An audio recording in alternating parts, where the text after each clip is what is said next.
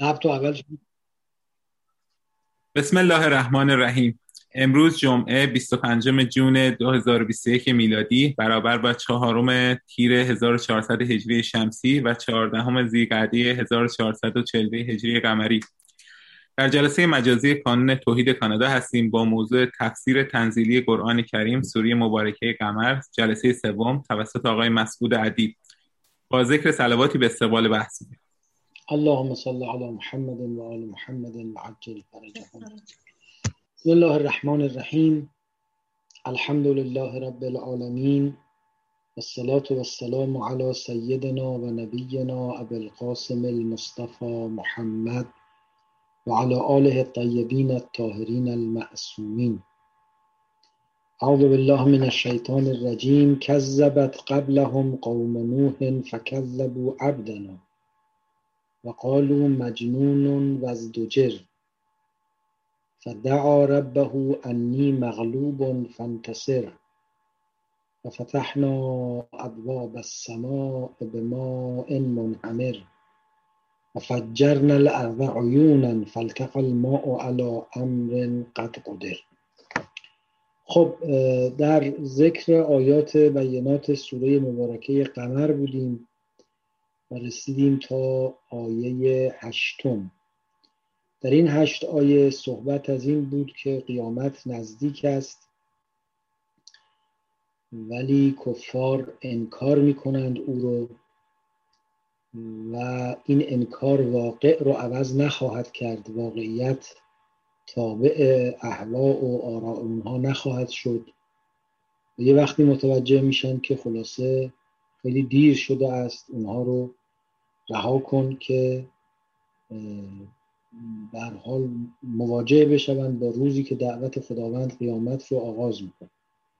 این در حالی است که از اخبار پیشینیان آنچه مایه عبرت گرفتن و بازداشته شدن از بدی و زشتی و انکار است به اونها رسیده، ولی گویی این انذارها به درد اونها نخورده، دردی از اونها دوا نکرده است.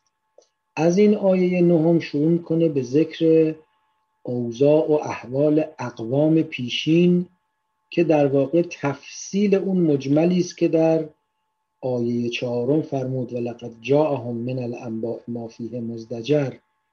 از اخبار آنچه بازدارنده بود برای اینها آمده بود، گفتی خبر رو بهشون گفتی، پیغام رو رسوندی. حالا این پیغام مجمل در این آیات شروع کنه به باز شدن و تفصیل یافتن و توضیح داده شدن، بلکه انشالله باعث تذکر مخاطبان بشه. کذبت قبلهم قوم نوح فکذبوا عبدنا. قبل از اینها، یعنی قبل از این مشرکین مکه که امروز انکار میکنن تو را، قوم نوح هم تکذیبگر بودند و بنده ما رو تکذیب کردند. خب قوم نوح بنابر سنت جا افتاده اسلامی، بلکه بنابر سنت جا افتاده ابراهیمی، یعنی حتی اهم از اسلامی، اولین قومی هستند که به عذاب خداوند دچار شده اند. البته تقریر قرآن با تقریر عهد عتیق درباره عذاب قوم نوح قدری متفاوت است. در تقریر عهد عتیق نوح پیغام آور انذارگر خدا نیست. خدا میبینه که روی زمین رو شر و فساد و آدمهای بد فرا گرفته، تصمیم میگیره همه اونها رو هلاک کنه و از نو دوباره خلق جدیدی بیافرینه. به نوح خبر میده که من یه همچی تصمیم میگرفتم، برو کشتی بساز. خب چندین تفاوت عمده وجود داره بین اون نگاه و نگاه قرآنی که حالا عرض میکنم. در نگاه قرآنی نه، نوح یک پیام آوره، آمده است تا دعوت کنه، تا انذار بده، تا هشدار بده و مردم رو به راه حق بخوانه. بعدم در یک دوره خیلی طولانی به تعبیر قرآن 950 سال شروع میکنه به دعوت و انذار تا جایی میرسد که خود خداوند به او میفرماید که ما آمن من قومک الا من قد آمن. دیگه بیشتر از این کسی به تو ایمان نخواهد آورد و وقت آزار و اذیت‌های اینها هم فزونی میگرفته روز به روز. این آخر کار است که نوح از خدا میخواد که خدا اینها رو عذاب کن. اولا در تقریر توراتی نوح پیغام آور دعوت نیست، بلکه خبردار از عذاب است. و خب چنان که میدانید اصل مسئله نبی در بنی اسرائیل بیشتر به معنای آدم مطلع از عوالم غیبه تا بشارت دهنده و انذار دهنده که در فرهنگ قرآن بیشتر این مسئله در مورد پیامبران مطرحه که پیامبران نذیرند و مبشرند. نکته دوم، در نگاه تورات خداوند بر همه آفریدگان خودش خشم گرفته است. بنابراین طوفان توراتی، طوفان نوح در تورات علالقاعده باید یه چیزی باشه که نسل آدم رو از میان میبره تا دوباره نسل جدیدی از انسانها بر روی زمین نشو و نما پیدا کنه. به همین دلیل در فرهنگ اون نگاه که البته به منابع اسلامی هم راه پیدا کرده، از نوح تعبیر به آدم ثانی میکنن، چون گویی تجدید کننده نسل آدم است روی زمین. ولی تو فرهنگ قرآنی صحبت از نابودی همه انسان ها هیچ جا نیست. ما آمن من قومک الا من قد آمن، از قوم تو دیگه کسی به تو ایمان نمیاره. نوح هم که نفرین میکنه میفرماید، عرض میکند که خدایا لا تذر علی الارض من الکافرین دیارا. این الکافرینش میتونه الف لام عهد باشه، یعنی همین کافرینی که من سالهاست دارم بهشون سر کله میزنم، نه هر کافری که روی زمین است. بنابراین کاملا معقوله که عذاب طوفان در فرهنگ قرآنی یه عذاب منطقه‌ای بوده باشه. وقت بسیاری از اشکالاتی که بر طوفان نوح که اگه قرار بوده طوفان جهان شمولی باشه، چطور پس تاریخ زمین همچین چیزی رو گواهی نمیده؟ یا اگر کشتی بوده که فکر میکنن همه موجودات زنده باید اونجا یه جفتی ازشون حاضر میبودن، اون کشتی چقدر کشتی غول‌پیکر عظیمی میشد، چیزی نبود که نوح یا خلاصه پدرجد نوح بتونه همچی کشتی بسازه. این اشکالات کلا دیگه مرتفع میشه. عذاب مثل بقیه عذاب‌ها میشه عذاب یک قوم، طبیعتاً یک عذاب منطقه‌ای و محدود هست و تمام این اشکالات به نظر میاد که مرتفع میشه. خب میفرماید قبل از اینها قوم نوح تکذیب کننده بودند. کذبت قبلهم قوم نوح. و داستان قوم نوح در میان عربها و عبرانیها رایج و شایع بوده است. فکذبوا عبدنا، بنده ما رو تکذیب کردن. یک کذبت اول گفت، بعد فکذبوا عبدنا گفت، یه فا هم سر این کذبو گذاشت، اصطلاحاً میگن فاء تفریع. کذبت تکذیب کرد قوم نوح، پس بنده ما رو تکذیب کردن. این دو تا تکذیب دو چیزه، یک چیزه. عده از مفسرین گفتن یکیش اجمال داره، یکی تفصیل. اول اینکه قوم نوح تکذیب کننده بودن، یعنی کافر بودن، زیر بار حق نمیرفتن، حق رو انکار میکردن. خب چه انکاری کردن؟ چه حرفی زدن؟ کذبوا عبدنا. نتیجه اون روحیه انکارگری و این در زمره انکارگران و تکذیب کنندگانشون این بود که کذبوا عبدنا، بنده ما رو تکذیب کرد. یا اینکه اون کذبت اول به کل جهان غیب و ساحت ربوبی برگرده، مثل اینها که ربوبیت خدای تبارک و تعالی رو انکار میکنن یا پاره حقایق غیبی رو انکار میکنن، اونها هم همین روحیه رو داشتن. لذا کذبوا عبدنا، بر اساس اون روحیه کلی تکذیبگریشون عبد ما رو هم تکذیب کردن. که خب پیداست مراد از عبدنا اینجا حضرت نوح علیه السلام هست که خب این تعبیر عبدنا هم یک تعبیر خیلی احترام آمیز و تأیید کننده و در واقع تقویت کننده‌ای برای حضرت نوح و از طرف دیگر هم یه نوع دلگرمی برای وجود مبارک حضرت خاتم هست که تو هم عبد مایی. اگه نوح رو تکذیب کردن و چنان شد، اگه با تو هم برخورد مکذبانه کنن مورد عذاب قرار خواهند گرفت. فکذبوا عبدنا، نه فقط تکذیبش کردن، و قالوا مجنون و ازدجر، گفتند که دیوانه است. نوح رو رمی به جنون کردن، گفتن دیوانه است. یه پرانتز اینجا باز کنیم، یه گریزی بزنیم به صحرای کربلای خودمون، به وضع زندگی خودمون. ما خیلی تو قرآن میبینیم که در مورد انبیا، در مورد شعیب، در مورد خاتم انبیا نوح، چنان که اینجا میبینیم علیهم السلام، تعبیری که مردم میگفتن اینا دیوونن به کار میبرد. چرا میگفتن اینا دیوونن؟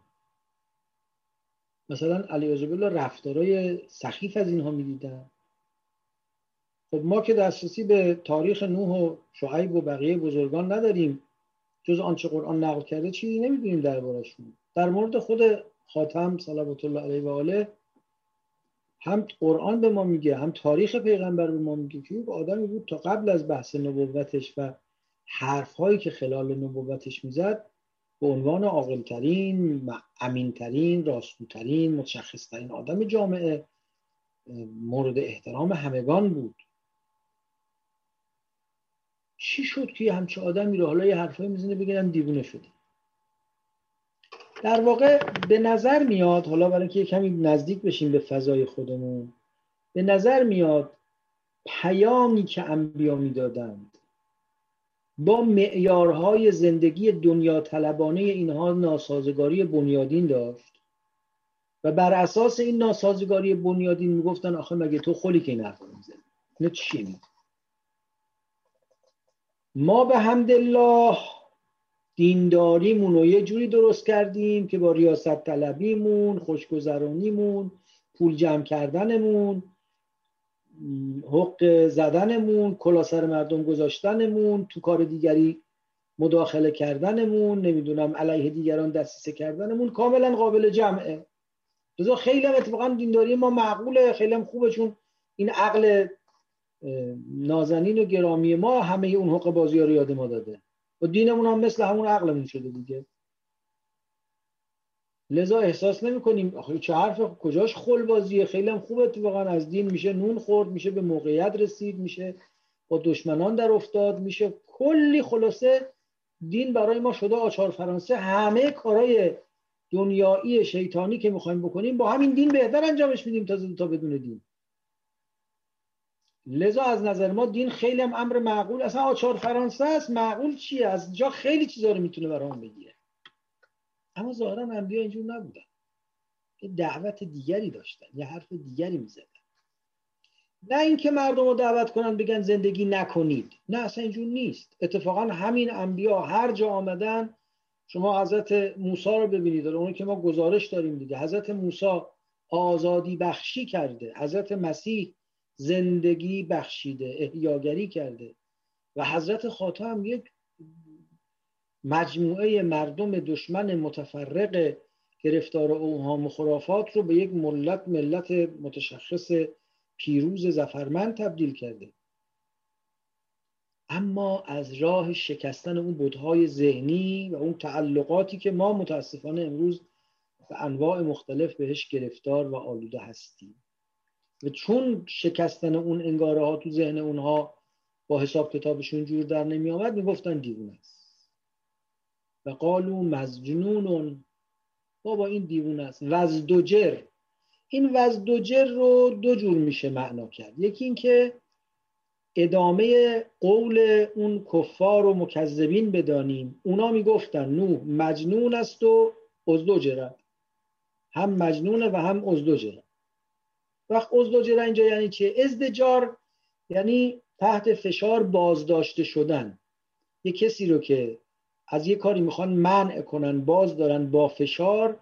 اگه این منع و فشار شدید بود و موفقیت آمیز بود و خلاصه سد راه او شد، میگن این ازدوجره، بازداشته شد.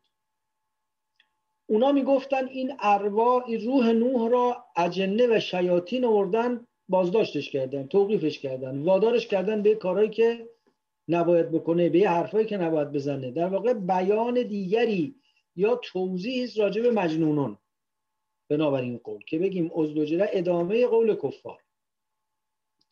اما اگه ازدوجره ادامه قول کفار نباشه، حرف خود قرآن باشه، اونا میگفتن مجنونون و حالا خدا داره ادامه میده این خبر رو و اون اینکه وزدوجره و نوح گیر کرده بود، سنگ تو راهش انداختن، راهشو بستن، باز داشتن او را از اینکه پیام خودش رو به گوش همگان برسونه. و اون گیر کرده بود دیگه. ازدواج یعنی باز داشته شده بود، تو محظور توی تنگنا قرارش داده بودن. فدعا ربه. خب نوح هم شروع کرد به دعا کردن که به گمان من این فدعا ربه با اینکه ازدوجره قول خدای تبارک و تعالی باشه نه قول کفار سازگارتره. نه فقط نوح رو رمیه به جنون کردن، بلکه او رو در تنگنای قرار دادن که عملا دیگه هیچ کاری نمیتونست بکنه. و چون کار رسالت و تبلیغ و بشارت به توقف رسید، به بنبست رسید، چنان که عرض کردیم خود قرآن هم میفرماید که ما آمن من قوم که الا من قد آمن، عرض میکنم ببخشید لن یؤمن و اوحی الی نوح انه لن یؤمن من قوم که الا من قد آمن فلا تبتئس بما کانوا یفعلون. دیگه کسی به تو ایمان نمیاره، بنابراین نگران نباش، کار تو انجام دادی دیگه، حالا من خودم حساب اینا رو خواهم رسید. بنابراین این ازدوجره یعنی این که نوح دیگه رسیده بود به بنبست تو تبلیغ خودش. فدعا، چون به بنبست رسیده بود دعا کرد. دعا ربه، خدا رو خواند، پروردگار خودش رو خواند. چی گفت؟ انی مغلوبون، خدا من شکست خوردم، من مورد غلبه قرار گرفتم، اینا بر من فائق آمدن، راه منو بستن، من دیگه کاری نمیتونم بکنم. فانتصر، انتصار به معنای لغوی یعنی طلب نصرت. نوح به خدا عرض میکنه فانتصر یعنی نصرت بخواه. یعنی چی؟ باید بگه نصرت بفرست، نه نصرت بخواه. اینجا یه عده مفسرین گفتن که انتصار اینجا هم به معنای نصره، نه به معنای نصرت خواستن، به معنای نصرت فرستادن، یعنی کمک کن، نصرت بفرست. بعضی گفتن نه، واژه انتصار به معنای انتقام گرفتن هم میاد، چون معمولا هر که میخواسته انتقام یک ظلمی رو، یک تعدی و تجاوزی رو بگیره، میرفته آدم جمع میکرده دیگه، کمک میآورده برای خودش، ولذا انتصار میکرده تا انتقام بگیره. انتصار یعنی طلب نصرت میکرده، یار جمع میکرده، آدم جمع میکرده. لذا واژه انتصار به معنای انتقام هم کم کم به کار رفته و در واقع نوح نمیگه خدا کمک کن، میگه خدایا انتقام این ظلم و جنایت اینها رو ازشون بگیر، که وقت این با اون عذابی هم که میاد کاملا سازگار. خب ببینید همه اینا یه نوع ترتب بر هم دارن. قالوا مجنون و وازدجر فدعا، این فا ترتب رو میرسونه. چون او رو تو تنگنا قرار دادن دعا کرد. دعا چی گفت؟ گفت خدا من مغلوبم فانتصر، پس نصرت بفرست یا انتقام بگیر. ففتحنا، چون دعا کرد ما هم فتحنا، گشودیم. چی گشودیم؟ ابواب السما، دروازه های آسمون رو وا کردیم. به ماء منهمر، ماء منهمر یعنی آبی که به شدت و فراوانی فرو میریزه. بارون که نبود، سیل از آسمون میام. ففتحنا ابواب السما، نه فقط باران میدیم، گویی سد آسمان رو شکستیم و تمام آبی رو که پشت این سد جمع شده فرو فرستادیم. یه تشبیه بسیار زیبا و تعبیر بسیار زیبایی که شدت بارندگی رو نشون میده. ففتحنا ابواب السماء بماء منهمر، ما به یک آب فراوانی که فرو میریزه درهای آسمان رو گشودیم. یه دفعه مثل این که بند رو باز کردیم، سد رو باز کردیم و شروع کرد آب به پایین ریختن. و فجرنا الارض عیونا، و جوشانیدیم، منفجر کردیم زمین را به مثابه چشمه. نمیفرماید فجرنا عیون الارض، چشمه های زمین رو جوشانیدیم، نه، همه زمین مثل که چشمه شد، همه زمین دهانه شد و آب بیرون میداد، همه زمین چشمه شد و می جوشید.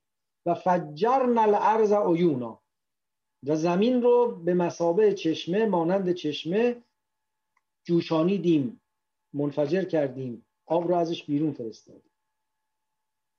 فالتقى الماء، آب زمین و آسمان با هم ملاقات کردند، زمین و آسمان به هم پیوست، یک پارچه آب شد. علی امر قد قدر، البته بر اساس حکم خداوند و امر خداوندی که حساب کتابش درست شده بود، قرار بود اینجوری بشه، بر اساس امر الهی که مقدر شده بود و با حساب و کتاب و اندازه اتفاق افتاد. چنان زمین جوشید، در واقع فیضان و طغیان همه چشمه ها و رودخانه ها و آبهای زیرزمینی و فروریزش سنگین آبهای جوی و بارندگی شدید. فالتقى الماء على امر قد قدر، آب بر اساس تقدیر الهی از بالا و پایین به هم رسید. و حملناه علی ذات الواح و دسر، نوح نجات دادیم. چجوری؟ با 4 تا تیکه تخته و میخ. این تعبیر خیلی تعبیر عجیبیه. حملناه، نوح را حمل کردیم، علی ذات الواح، برای چیز تخته‌دار و میخدار. الواح یعنی لوح، تخته‌های کشتی. دسر هم جمع دسار یعنی میخ.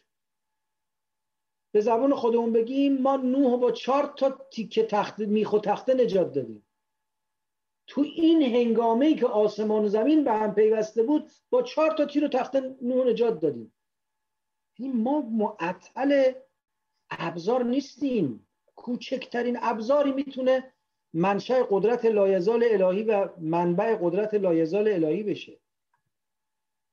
یعنی ای مشرکین مکه، نگاه نکنید ما الان عده داریم، جمعیت داریم، این پیغمبرم فقط 4 تا مستضعف ناتوان برده آزاد شده و آدم تحت فشار دورشو گرفتم. نه، ما پول داریم، شتر داریم، شمشیر داریم، شمشیرزن داریم، لشکر داریم، آدم داریم. نه، این چی داره مگه بگو چیکار میخواد بکنه؟ نه خیر، وقتی عذاب الهی بیاد زمین و آسمان رو به هم میدوزه، با 4 تا تیر و تختم نوح رو نجات میده. و حملناه علی ذات الواح و دسر، او رو حمل کردیم بر یه چیز تخته‌دار میخدار. تجری به اعیننا، که این با عنایت ما جریان یافت. اون نکتهش همینه. قوت جبریل از مطبخ نبود، بود از دیدار خلاق ودود. این خاصیت چوب و میخ نبود که نوح نجات داد، عین عنایت الهی بود که نوح نجات داد. تجری به اعیننا، اون کشتی ساخته از 4 تا تخت پاره و میخ به عین ما جریان یافت. البته همه عالم به عین خدا جریان داره. اینجا منظور یه عنایت خاصه است، یه لطف خاصه است که شامل حال نوح و همراهان نوح شد. تجری به اعیننا جزاء لمن کان کفر، این کشتی پاداش اون کسی بود که مردم او رو انکار کرد. من کان کفر مراد حضرت نوح علیه السلام. پاداش مقاومت او، دعوت او، صبر او و جوابی و جزایی که ما در مقابل ظلمی که مردم به او کردند و حقیقت او رو انکار کردند دادیم، این بود که با 4 تا تخته او و یاران او رو از اون هنگامه مرگبار بیرون کشیدیم. ولقد ترکناها آیةً فهل من مدکر، ما این رو به عنوان یک نشانه‌ای باقی گذاشتیم، آیا عبرت گیرنده ای هست؟ این و ترکناها اشاره به چه چیزی داره؟ اینجا عرض میکنم که 3 تا قول وجود داره. یک قول گفتن به کشتی نوح برمیگرده. این ترکناها یعنی او رو رها کردیم، یعنی او رو باقی گذاشتیم، معناش اینه که او رو حفظ کردیم. ترکناها یعنی اونو از آفت زوال و نابودی و فنا نجات دادیم. بلقد ترکناها، اینها به کجا برمیگرده؟ یه قول اینه که به عین کشتی نوح برمیگرده. ما کشتی نوح را از زوال نجات دادیم، آیتاً به عنوان یک نشانه. خب یعنی چی کشتی نوح رو به عنوان یک نشانه نجات دادیم؟ روایاتی گفتند که عرض میکنم کشتی حضرت نوح علیه السلام تا مثلا آغاز اسلام یا قرون معاصر اسلام تکه های ازش باقی مونده بوده و مردم دیده بودند. حالا اصلا کشتی نوح کجا بوده؟ یه قول مشهور اینه که میگن اون جودی که اسم اون کوهی است که در واقع تپه یا کوهی است که نوح برش فرود آمد، میگن بخشی از کوه آرارات که الان تو مرز بین ایران و ترکیه است. بعضی گفتن اونجاست، بعضی تو روایاتی گفتن نه، جودی جایی بوده است به قول اونها در جزیره، یعنی بین النهرین، نزدیک موصل مثلا، اونجاهای جایی گفتن اونجاها بود. نمیدونیم حالا از نظر تاریخی دقیقاً جودی کجا بوده. پس یه قول اینه این ترکناها آیتاً اشاره داره به خود کشتی نوح که گفتن، عرض کردیم روایات متعددی بیشتر در منابع اهل سنت ذکر شده که این باقی بوده است تا اوائل هذه الامه، اوان هذه الامه، یعنی تا اوائل اسلام باقی بوده و این مخاطبان خبر داشتن، یا خودشون مثلا دیده بودن بعضیشون، یا اخبار فراوانی مبنی بر این که تکه‌هایی از اون کشتی باقی مونده و دیده شده داشتن. مهم اینه که اون کشتی توی جایگاهی بوده که هیچ وقت اونجا دریایی نبوده است، رودخانه‌ای نبوده است، و این نشانه بوده که اون کشتی با یه حادثه مثلا اعجازآمیز اونجا رفته و اینو نشانه کشتی نوح می‌دونستن. این یه قول. نمیدونیم حالا حتی توی اخباری که آدم نمیدونه چقدر درسته مطمئنه، حالا الان که تو فضای مجازی همه چیز الحمدلله پیدا میشه، نه من یادم میاد حتی مثلا شاید 40 سال پیش یا بیشتر توی روزنامه ها، توی بعضی کتاب های حرفای پیچید که تکه های از کشتی نوح مثلا در آرارات پیدا شده. نمیدونم شاید این اصلا درست اعتبار داره نداره، اونا نمیدونم. به هر حال این قوله که این ترکناها به خود کشتی نوح علیه السلام میخوره. یه قول دیگه اینه که نه، ترکناها به کشتی میخوره نه کشتی نوح. یعنی گویا اولین کشتی که بشر ساخته کشتی نوح بوده. خب این حرف بعیدی نیست. میدونید بنابر شاید مشهورترین قول اصلی ترین مرکز تمدن بین النهرینه، این در این که دره سند یا کنار رود زرد یا دلتای نیل یا بین النهرین، یکی از این 4 جا آغاز تمدن بشری بوده. اختلافاتی است، ولی خب یه عده زیادی معتقدن که آغاز تمدن بشری از بین النهرین بوده. آنچه مسلمه خیلی معقوله که از کنار رودخونه ها تجمع انسان شروع شده باشه، چون دسترسی آسان به آب اولین مسئله است دیگه. بعدن که یه قدری انسان ها قوی تر شدن تونستن کشتی سازی کنن، کنار دریاها هم تمدن بشری شکل گرفته. لذا مثلا فنیقیه و کارتاژ و به اصطلاح دولت شهرهای یونان و اینا هم مال مرحله دومن، موج دومن که کنار دریاها شکل گرفت. موج اول علالقاعده کنار رودخانه ها.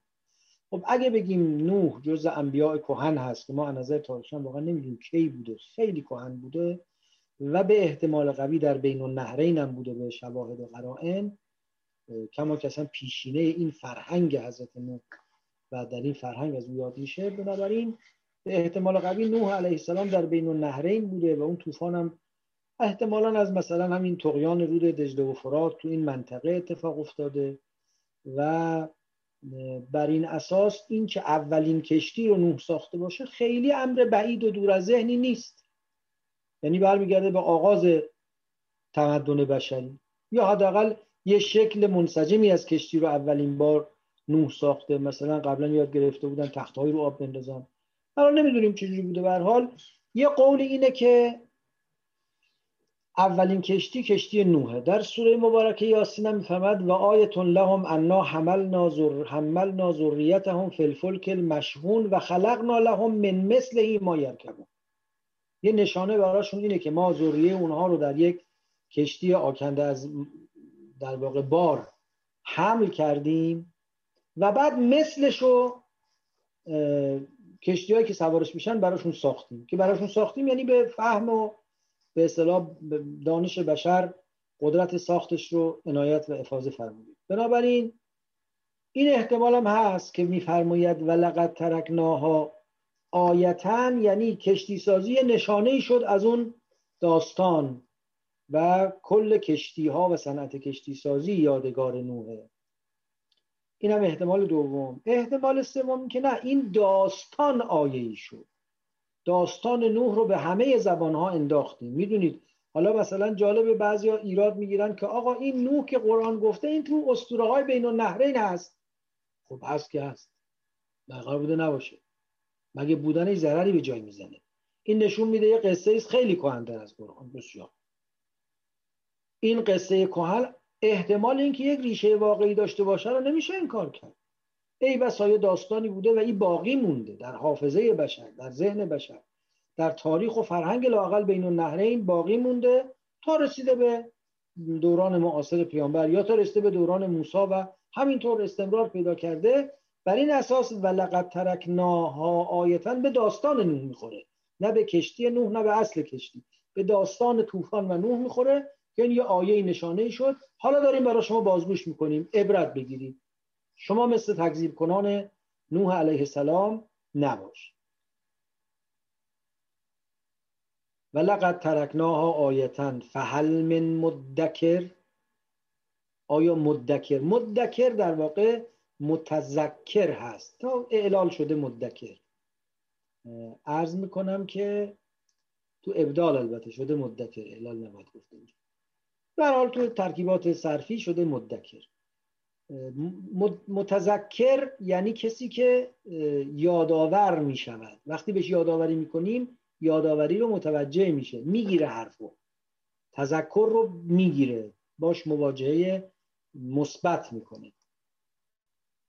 خب این که میفرماید آیه است و شما هم توجه بگید، علالقاعده معناش اینه که باید مخاطب این آیه رو باش مواجه شده باشه. بنابراین به گمان بنده حقیر این به داستان نوح اگر بخوره یا به خود کشتی سازی که احتمال داستان نوح باز بیشتره، این ضرورت عبرتگیری در مواجهه بیشتر خودشونشون میده. وقتی که اختصاص به صدور حاضر الامه نداره، من و تو هم قصه نوح رو که میشنویم در معرض عبرتگیری قرار میگیریم. من و تو هم با داستان نوح میتوانیم به عبرت برسیم و لذا قرآن هم که کتاب هدایت ابدی است همچنان این داستان درش زنده باقی خواهد ماند. ولقد ترکناها آیتا فهل من مدکر. این تعبیر هل من مدکر یک نوع بیان قلت و نادر بودن پذیرندگان تذکر هم درش هست. آیا تذکر گیرنده ای هست؟ کسی پیدا میشه بفهمه؟ کسی پیدا میشه یادش بیاد حقایق؟ فکیف کان عذابی و نذر. خب عذاب من و انذارهای من چگونه بوده است؟ این نذرم نذره هستی که نذری بوده یاش افتاده. کیف کان عذابی و نذری. نذر جمع انذار میتونه باشه یا جمع منذر به معنای مصدر میمی میتونه باشه که اونم به معنای انذار، کمان که به معنای انذار دهنده میتونه باشه، ولی گویا با اینجا با معنای مصدری و اسم مصدری تناسب بیشتری داره. عذاب من چطوره؟ فکر میکنید ازش میتونید فرار کنید؟ آیا مشرکین مکذبی که خاتم انبیا رو قبول نمیکنید؟ کیف کان عذابی، چطور بوده عذاب من؟ قصه نوح که شنیدید، خبر که از داستان نوح دارید، فکیف کان عذابی، عذاب من چطور بوده؟ و نذر و انذارهای من، هشدارهای من. فکر میکنید اگه یکم طول کشید، اگه یکم دیر دامنتون رو گرفت، در رفته از گوشتون، بیخ گوشتون، به خیر گذشته؟ نه، نوح 950 سال میگفت و باور نمیکرد. یه وقتی آمد که دیگه چاره‌ای براشون باقی نمانده بود. و کیف کان عذابی و نذر ولقد یسرنا القرآن للذکر فهل من مدکر. خب این آیه فکیف کان عذابی و نذر و خصوصا آیه ولقد یسرنا القرآن للذکر فهل من مدکر تا آخر این سوره چند بار تکرار میشه به مناسبت ذکر ماجراهای هر قومی که عرض کردیم. این در واقع بسط و توضیح اینه که ما اخبار گذشتگان رو در اختیار شما گذاشتیم و این برای انذار شما کافیه. حالا تو آیه 15 میفرماید که کیف کان عذابی و نذر. میخوام در آیه 16 میفرماید کیف کان عذابی و نذر، عذاب من چطور بود؟ اونو چطوری یافتید؟ تحلیلتون و در تلقیتون از این واقعیت هولناک چیه؟ و انذارهای من همینطور. خب میخواید بفهمید، میخواید یاد بگیرید، میخواید برگردید، میخواید حق طلب باشید، بسم الله این قرآن پیش روی شماست. شما زمان نوح نبودید، زمان موسی و عیسی و با ابراهیم سلام الله علیهم اجمعین نبودید. زمان حتی حالا به من و تو زمان حضرت خاتم ما نبودیم، اما قرآن که پیش ما هست. ولقد یسرنا القرآن، ما قرآن رو آسان کردیم. یسرنا از یسر یعنی آسانی میاد. فهم قرآن رو و درک قرآن رو آسان کردیم لذکر، برای کسی که بخواد متوجه بشه. ذکر هم معنای یادآوری میتونه بده، هم معنای توجه و هشدار. ببینید به یک کسی میگید مثلا اونجا خطر داره، میگه حواسم هست. این حواسم هست تذکره. حالا حواسم هست میتونه یادآوری امری باشه که قبلا باش آشنا شدیم، میتونه حواس جمعی و توجه به یه امری باشه که به وضوح و آشکارگی جلوی ما پیداست. اگه کسی اهل حواس جمعیه، اهل فهمیدنه، چششو وا میکنه، وقتی حقیقت رو نشونش میدیم میفهمه. لقد یسرنا القرآن للذکر. یا اگه معنای یادآوری باشه، این حقایقی که قرآن میگه اصول بنیادینش در انسان، در فطرت انسان به ودیعت گذاشته شده. منتها بر این اساس وقتی پای فطرت وسط میاد، وقت چندین قول دیگه در تفسیر معنای فطرت اینجا در میاد. فطرت یعنی چی؟ فطرت یعنی یک اندوخته الهی که پیش از ولادت ما در ذهن ما، در نفس ما، در جان ما به ودیعت گذاشته شده. خب یه قوله. فطرت یعنی ساختاری که به دستگاه ادراکی ما داده شده و ما با این ساختار به دنیا میایم. اینم یه قوله. فطرت یعنی اولین درک ها و تلقی هایی که ما به عنوان انسان در مواجهه با عالم اونا رو شهود میکنیم. اینم یه قوله. فطرت یعنی پیامی که با ساختار انسانی ما متناسبه و گریزنده از ادراک انسانی و ساختار انسانی ما نیست. این هم یه قوله. و بیشتر از اینا هم شاید اقوالی باشه. لااقل 4 تا قول اینجا در معنای فطرت می شود مطرح کرد. به هر حال اگه به معنای فطرت بگیریم، لااقل این 2 معنای اخیرش که دیگه هیچ گونه نیازی به این که ما به وجود قبل از این جهانی انسان قائل بشیم. اون 2 قول اول به نظر میاد یک جور در واقع وجود قبل از این جهانی برای انسان قائله، یا یک در واقع ساختارهای تخلف ناپذیری در ادراک انسان قائله. اونا رو هم حالا قائلینی داره، از افلاطون بگیر تا دکارت، و تو عالم اسلام همینطور قائلان زیادی داره. اما این فیلسوفان معاصر مسلمان که غالبا اتباع حکمت متعالیه هستن، خب طبیعتا اون قولها رو راحت نمیپذیرن. این 2 قول متأخری که گفتیم در آثار اینها بیشتر دیده میشه و پذیرفتنی تر بوده است نزد اینها. حالا اگر حتی ذکر به معنای یادآوری هم باشه، با یکی از این اقوال قابل توضیحه. اگر هم به معنای حواس جمعی و توجه و متنبه شدن در مقابل مشاهده یک واقعیت عریان باشه، که دیگه اصلا کاری به مسئله فطرت هم نداره. ولقد یسرنا القرآن للذکر. ببینید در اونجا هم که میفرماد کیف کان عذابی و نذر، میخوام قبلش میفرماید که ترکناها آیتا فهل من مدکر. خب ما که داستان نوح در درونمون نهادینه نشده، تو ودیعت گذاشته نشده که بخوایم یادمون بیاد. اینجا معلوم میشه در اون مدکره، در لقد ترکناها آیتا فهل من مدکر. مدکر اینجا معنای کسی که حواسشو جمع میکنه، دوزاریش میفته، واقعیت رو که میبینه متوجه میشه. لذا بعید نیست که در این آیه بعدی هم که ولقد یسرنا القرآن للذکر فهل من مدکر باز میفرماد به همون معنا باشه. یعنی ما قرآن رو اونقدر گویا کردیم، تبیین کردیم، خب حقایقی که قرآن ازش خبر میده اونقدر پیچیده و اونقدر عظیم و مربوط به یه لایه‌هایی از عالم هستی است که علل قاعده دست کسی راحت به اونها نمیرسه. و بیشک همین قرآن نازل، همین قرآن آسان شده، همین قرآن به زبان انسان در آمده 1000 سر ناگفتنی داره که تا اهلش نباشن پرده از جمال خودش بر نمیداره. اونا رو باید پیغمبر بفهم برای ما توضیح بده. با اینم مشکلی نداریم. ولی حالا جدای اون حقیقت غیبی که هیچ کس ازش خبر نداره و قرآن هم ما رو نمیتونه به ساحت اون برسونه، به خاطر اینکه اصلا ما توان نیل و وصول به اون ساحت رو نداریم، و اضافه بر اون اعماق و بطون و حقایقی که در قرآن نهفته است و امثال بنده که به ظاهرش مینگریم راه نداریم، اضافه بر این 2 تا همین ظاهر قرآن، همین فهم عام قرآن، همین فهم مبتنی بر درک متعارف قرآن آسانه برای ذکر گیری، برای که آدم دوزاریش بیفته، حواسش جا بیاد که چه کار است در این عالم.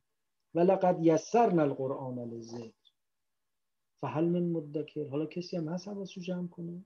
باز اینم یک نوع تعریضی است درش که این در واقع استفهام انکاری گویا، نه خیر هیچ تذکر گیرنده نیست. یا اونقدر کمند که کالمعدومن، اونقدر قلیلند که قابل ذکر نیستن.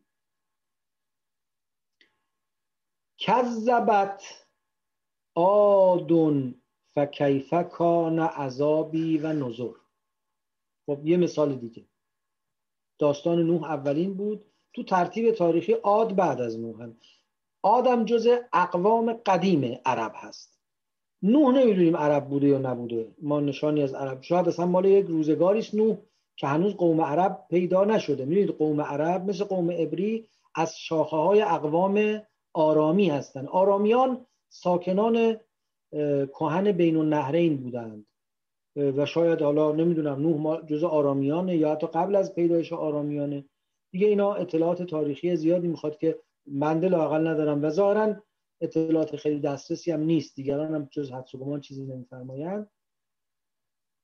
بنابراین نوح رو نمیتونیم بگیم عربه یا عرب نیست، ولی قوم عاد که حضرت هود هم پیغمبر اوناست از اقوام عرب بسیار کهن تلقی میشن. محل زندگیشون هم در جنوب شرقی جزیره العرب، در جنوب جزیره العرب در واقع بوده، یه جای بین کشور عمان و یمن کنونی. و عرض میکنم که یعنی مثلا اون سرزمین که الان وقتی بهش میگفتن یمن جنوبی یا در قسمت‌های جنوبی عمان، اونجاها بودن. و این قوم هم خب یک برای خودشون دوره‌ای داشتن، تمدنی داشتن، اونقدر کهن هستن که جز اخبارشون البته به روزگار رسالت نرسیده و مردم رسم بوده چیزی رو که می‌خواستن بگن خیلی کهنه است میگفتن عادیون. مثل ما که میگیم فلان چیز مال عهد دقیانوسه، ما خودمون تو زبان فارسی است که میخوام بگیم خیلی کهنه است میگیم مال عهد دقیانوسه. اینا میگفتن عادیون یعنی خیلی کهنه است، مال دوران عاده.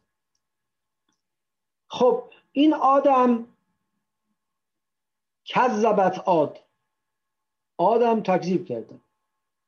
فکیف کان عذابی و نذر.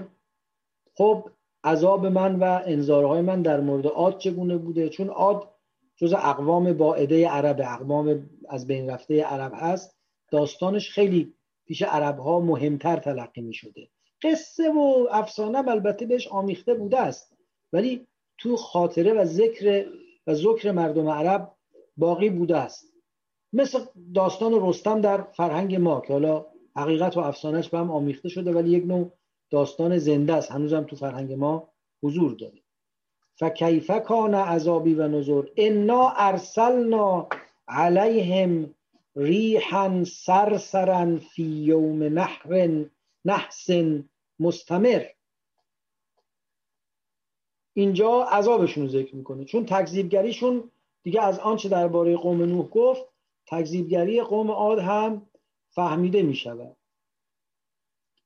میفرماید که انا ارسلنا علیهم ریحا، ما بر آنها، برای نابودی اونها، علیه اونها یه بادی فرستادیم. چه بادی؟ ریحا سرسرا. سر یعنی صدای زوزه باد، صدایی که از زوزه باد ایجاد میشه.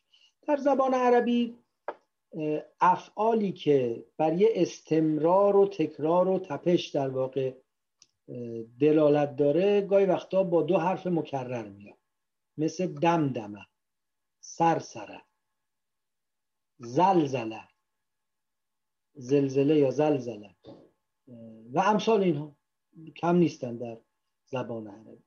سرسر یه زوزه مستمر باد یا یه طوفانی که با صدای شدید و مستمر و تکرار شونده همراه است. یک باد شدید زوزکش مستمری رو براشون فرستادیم.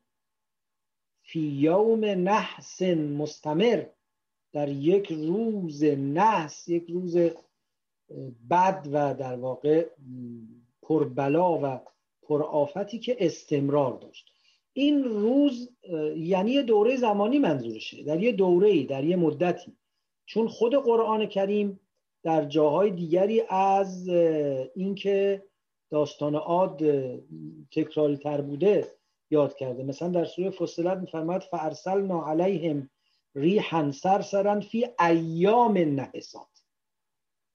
یه باد مثلا زوزکشی رو، یه طوفان شدید همراه با سر و صدایی رو در ایام نحسات، اینجا یوم نحس اونجا ایام نحسات، اینجا این مستمر که گفته خب روشن میکنه منظورش از یوم یک دوره طولانی است. یا در سوره حاقه صریح‌تر از این میفرماید که و اما ثمود فاهلکوا بالطاغیه و اما عاد فبریح صرصر آتیه. عاد با یک باد زوزکشی که می آمد نابود شدن. سخرها علیهم 7 لیال و 8 ایام. 7 شب و 8 روز این طوفان ادامه داشت. یک هفته خلاصه طوفان می آمد، بیش از یک هفته. 7 شب و 8 روز طوفان، پس یک روز نبوده. یوم نحس، روزی نحس.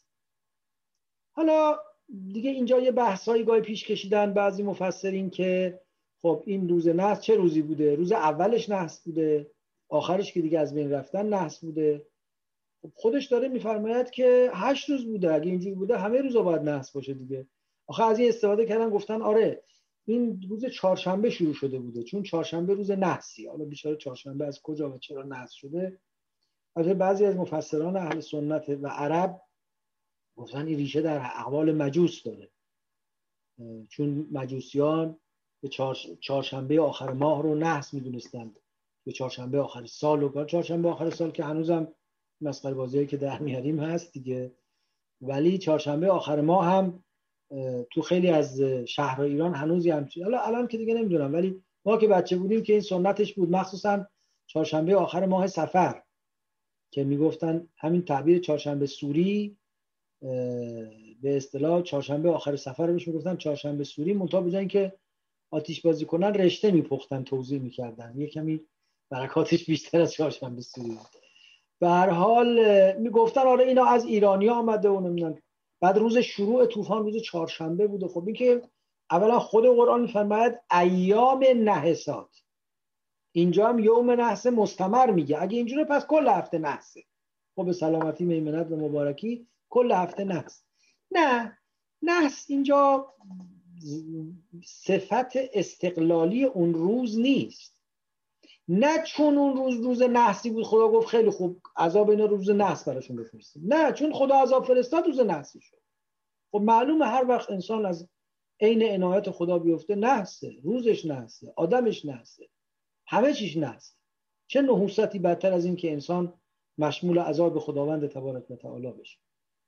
پس روزها از ذات خودشون نحوست و برکت ندارن و اون چه نحوست و برکت به ایام میده اتفاقاتی است که در اونها میفته. نزول وحی در لیله مبارکه اتفاق میفته، عذاب قوم عاد در یوم نحس مستمر اتفاق میفته. بنابراین به نظر میاد اینجا اصلا اون بحثی که چه روزی بوده و نحوست ایام به چه معناست جایی نداره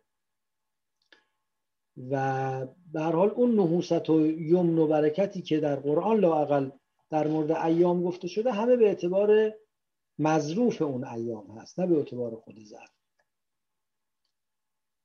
یوم نحس مستمر، روز نحسی که استمرارش. البته این مستمر رو بعضی قبلا هم در همین سوره مبارکه داشتیم تعبیر و یقولون سحر مستمر.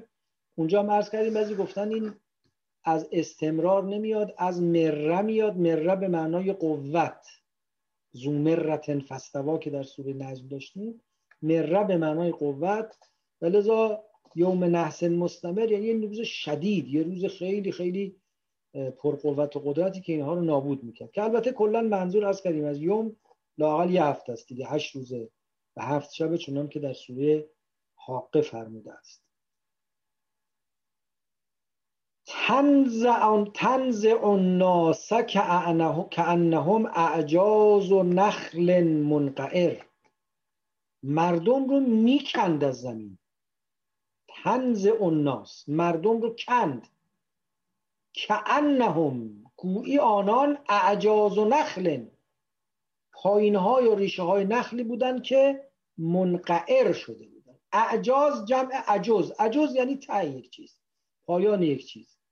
دوستانی که اهل ادبیاتن، یه صنعت ادبی چی بود تو دبیرستان لااقل خونده بودیم دیگه، رد الصدر الی العجز و رد العجز الی الصدر. یادتون میاد؟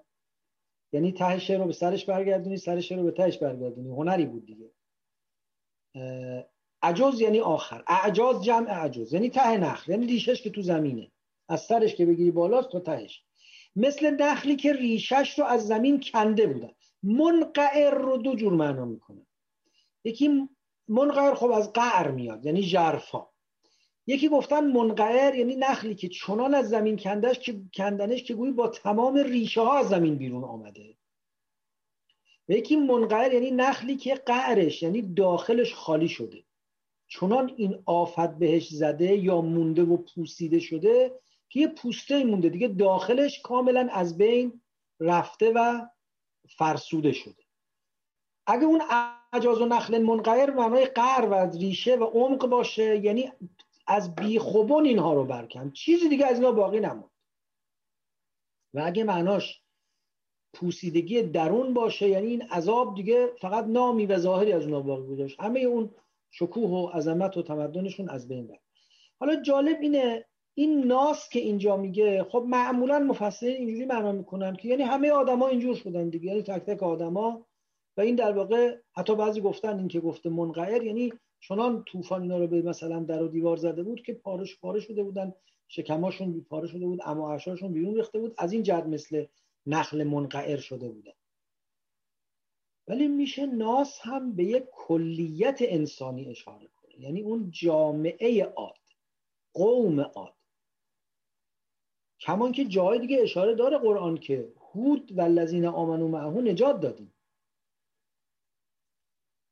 بحث فقط افراد نیست، بحث اینه یه هویت قومی به نام عاد نابود شد. ولذا اینجور نبود که بعداً بازماندگان عاد استمرار ببخشند به قوم عاد. نه، عاد تمام شد، ثمود تمام شد، ساسانیان تمام شدن، خوارزمشاهیان تمام شدن.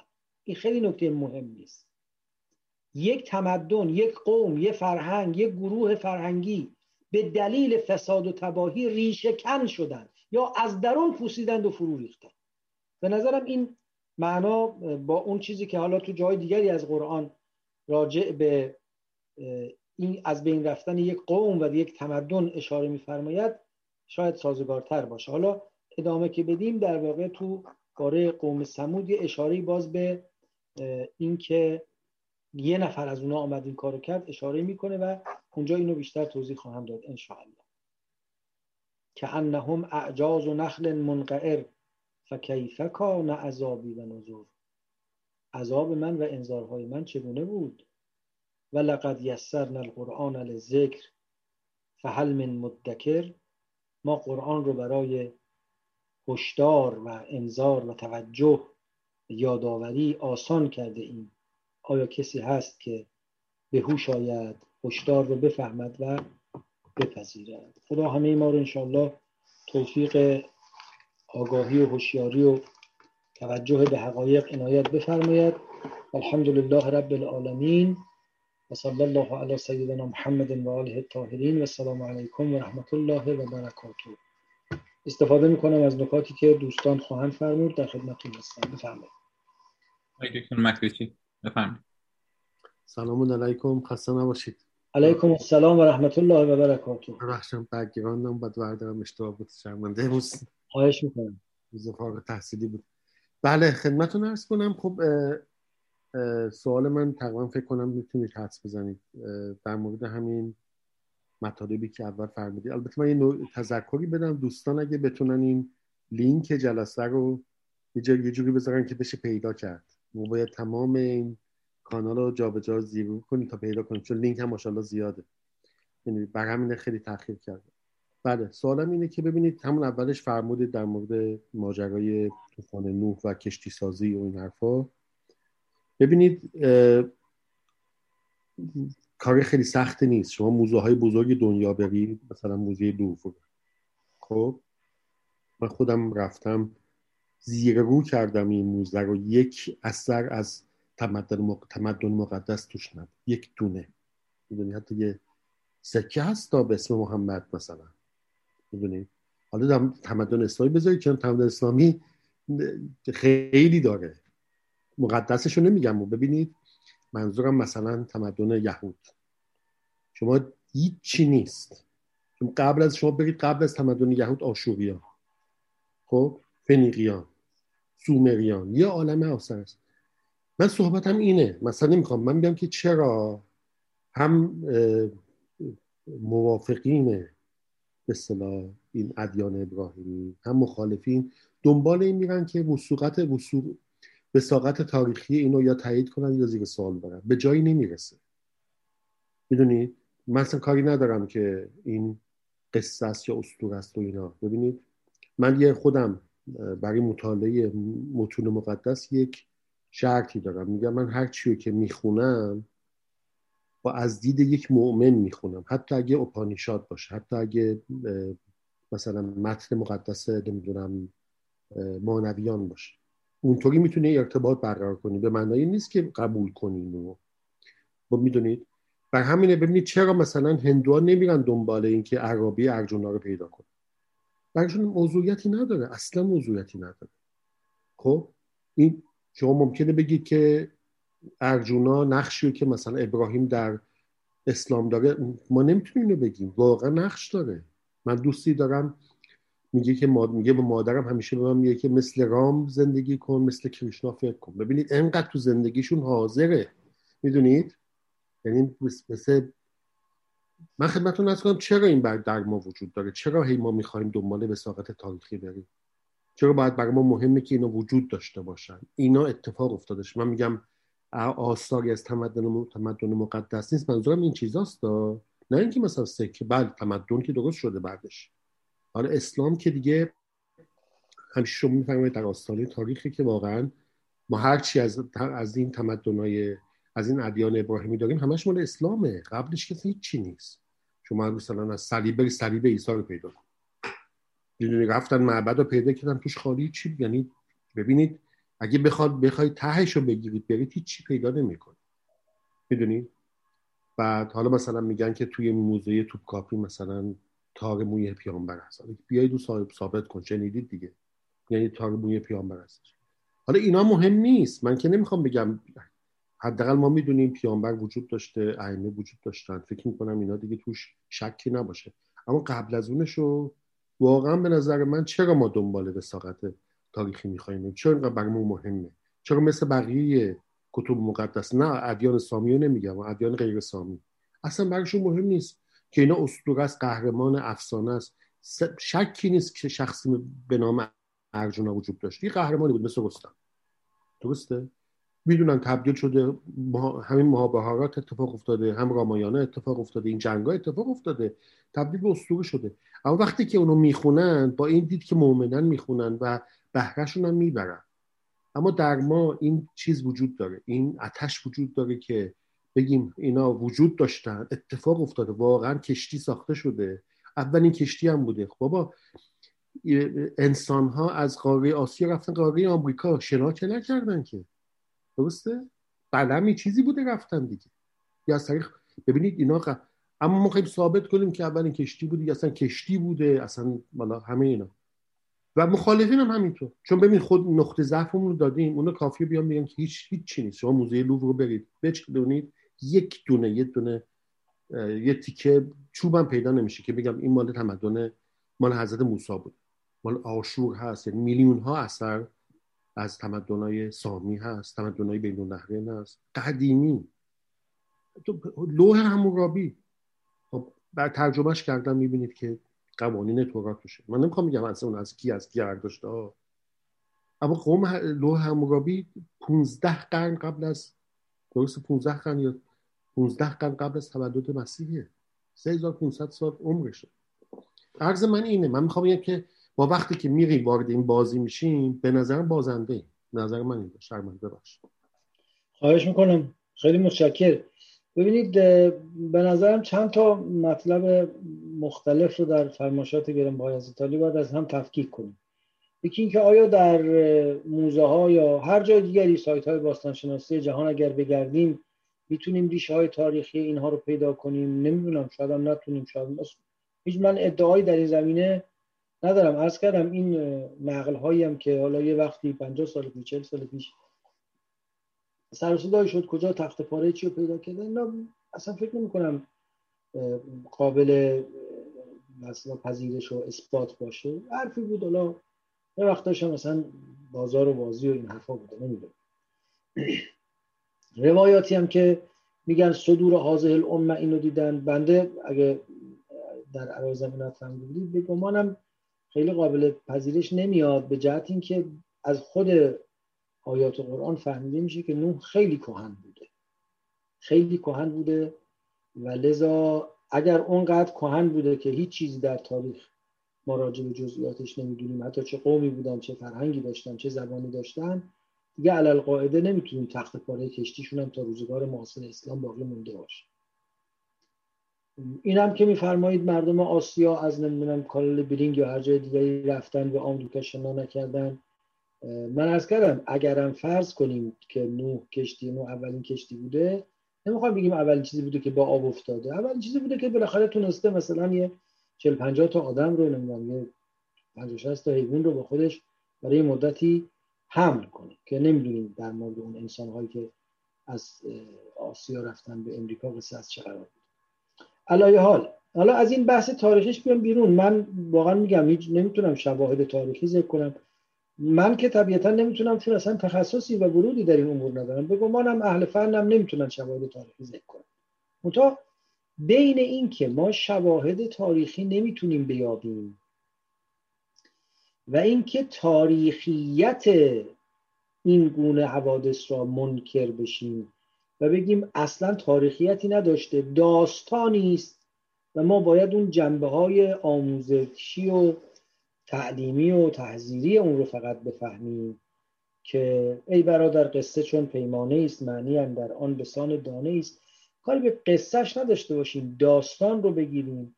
باز اینم به این معنا که این قصه ها رو قرآن برای اینکه قصه گفته باشه برای ما نگفته، اینم باز مسلمه. و لذا زمانش کی بوده، مدتش کی بوده، باباش کی بوده، ننش کی بوده، عاملش، این چیزایی که تو داستان معمولا مورد توجه قرار میگیره هرگز تو قرآن مورد توجه قرار نگرفته. بیشتر به پیام و اون مضمون و در اون مایه توجه شد. اینم تا اینجا هم موافق. اما اینکه نه اصلا لازم نیست فی الواقع نوحی بوده باشه. خب ممکنه بگیم بله برای یک متن الهام بخش اصلا لازم نیست دو قهرمان داستانش واقعا وجود داشته باشه، لازم نیست که ژان والژانی بوده باشه، یک کوزتی بوده باشه، یک نمیدونم خانواده تناردیه بوده باشه، یک چه میدونم اون قهرمانان داستانی بوده باشه که بعد اینا رو هوگو بیاد تبدیل کنه به یک داستان عبرت آموز تاثیرگذار تکان دهنده و ما بخونیم و ازش درس بگیریم. اینا همه مخلوقات ذهن هوگوست و کافی همین که این مخلوقات کار کنه برای ما کافیه. تعبیرهای متعدد قرآن از خودش اینه که اینطور نیست، اینا بیان واقعیت‌های هستیه، نه فقط پیامش واقعیت هستی که در این قالب ریخته شده. چون شما میتونید بفرمایید که بله خب داستان عرض میکنم رامایانه هم بیان یه واقعیتی از واقعیت‌های هستی است که در قالب یه داستان ریخته شده. ویکتور هوگو هم یه واقعیت‌هایی رو مطرح کرده که در قالب داستان و زندگی ژان والژان ریخته شده. نه، بیش از این قرآن میگه. قرآن از یک نوع واقعیت تاریخی، از یک نوع تحقق تاریخی و تاریخیت عینی داره خبر میده که خب ما تا دلایل کافی نداشته باشیم نمیتونیم از این دست برداریم. و اتفاقا عکس العمل نشون میده نسبت به کسانی که میگفتن اینا داستانهای کهنه، چی میگی تو، حرفتو بزن. نه، اینا داستانهای کهن نیست، اینا واقعیت هاییست که برای ما هم امروز پیام داره. بله میشه فرض کرد که واقعیتش جنبه اسطوره به خودش بگیره ولی پیامش یک پیام زنده واقعی باشه. نمیگم چیز قابل فرض نیست، ولی به گمان من با متن قرآن سازگار نیست، یا لااقل احتمال واقعی بودن و تاریخی بودن سازگارتره. و نکته بالاتر این که حالا خارج از اصلا قرآن و تاریخ، ما توی بحث‌های در واقع پیشادینی خودمون باید تکلیفمون رو روشن کنیم که با متن دینی چه مواجهه‌ای داریم.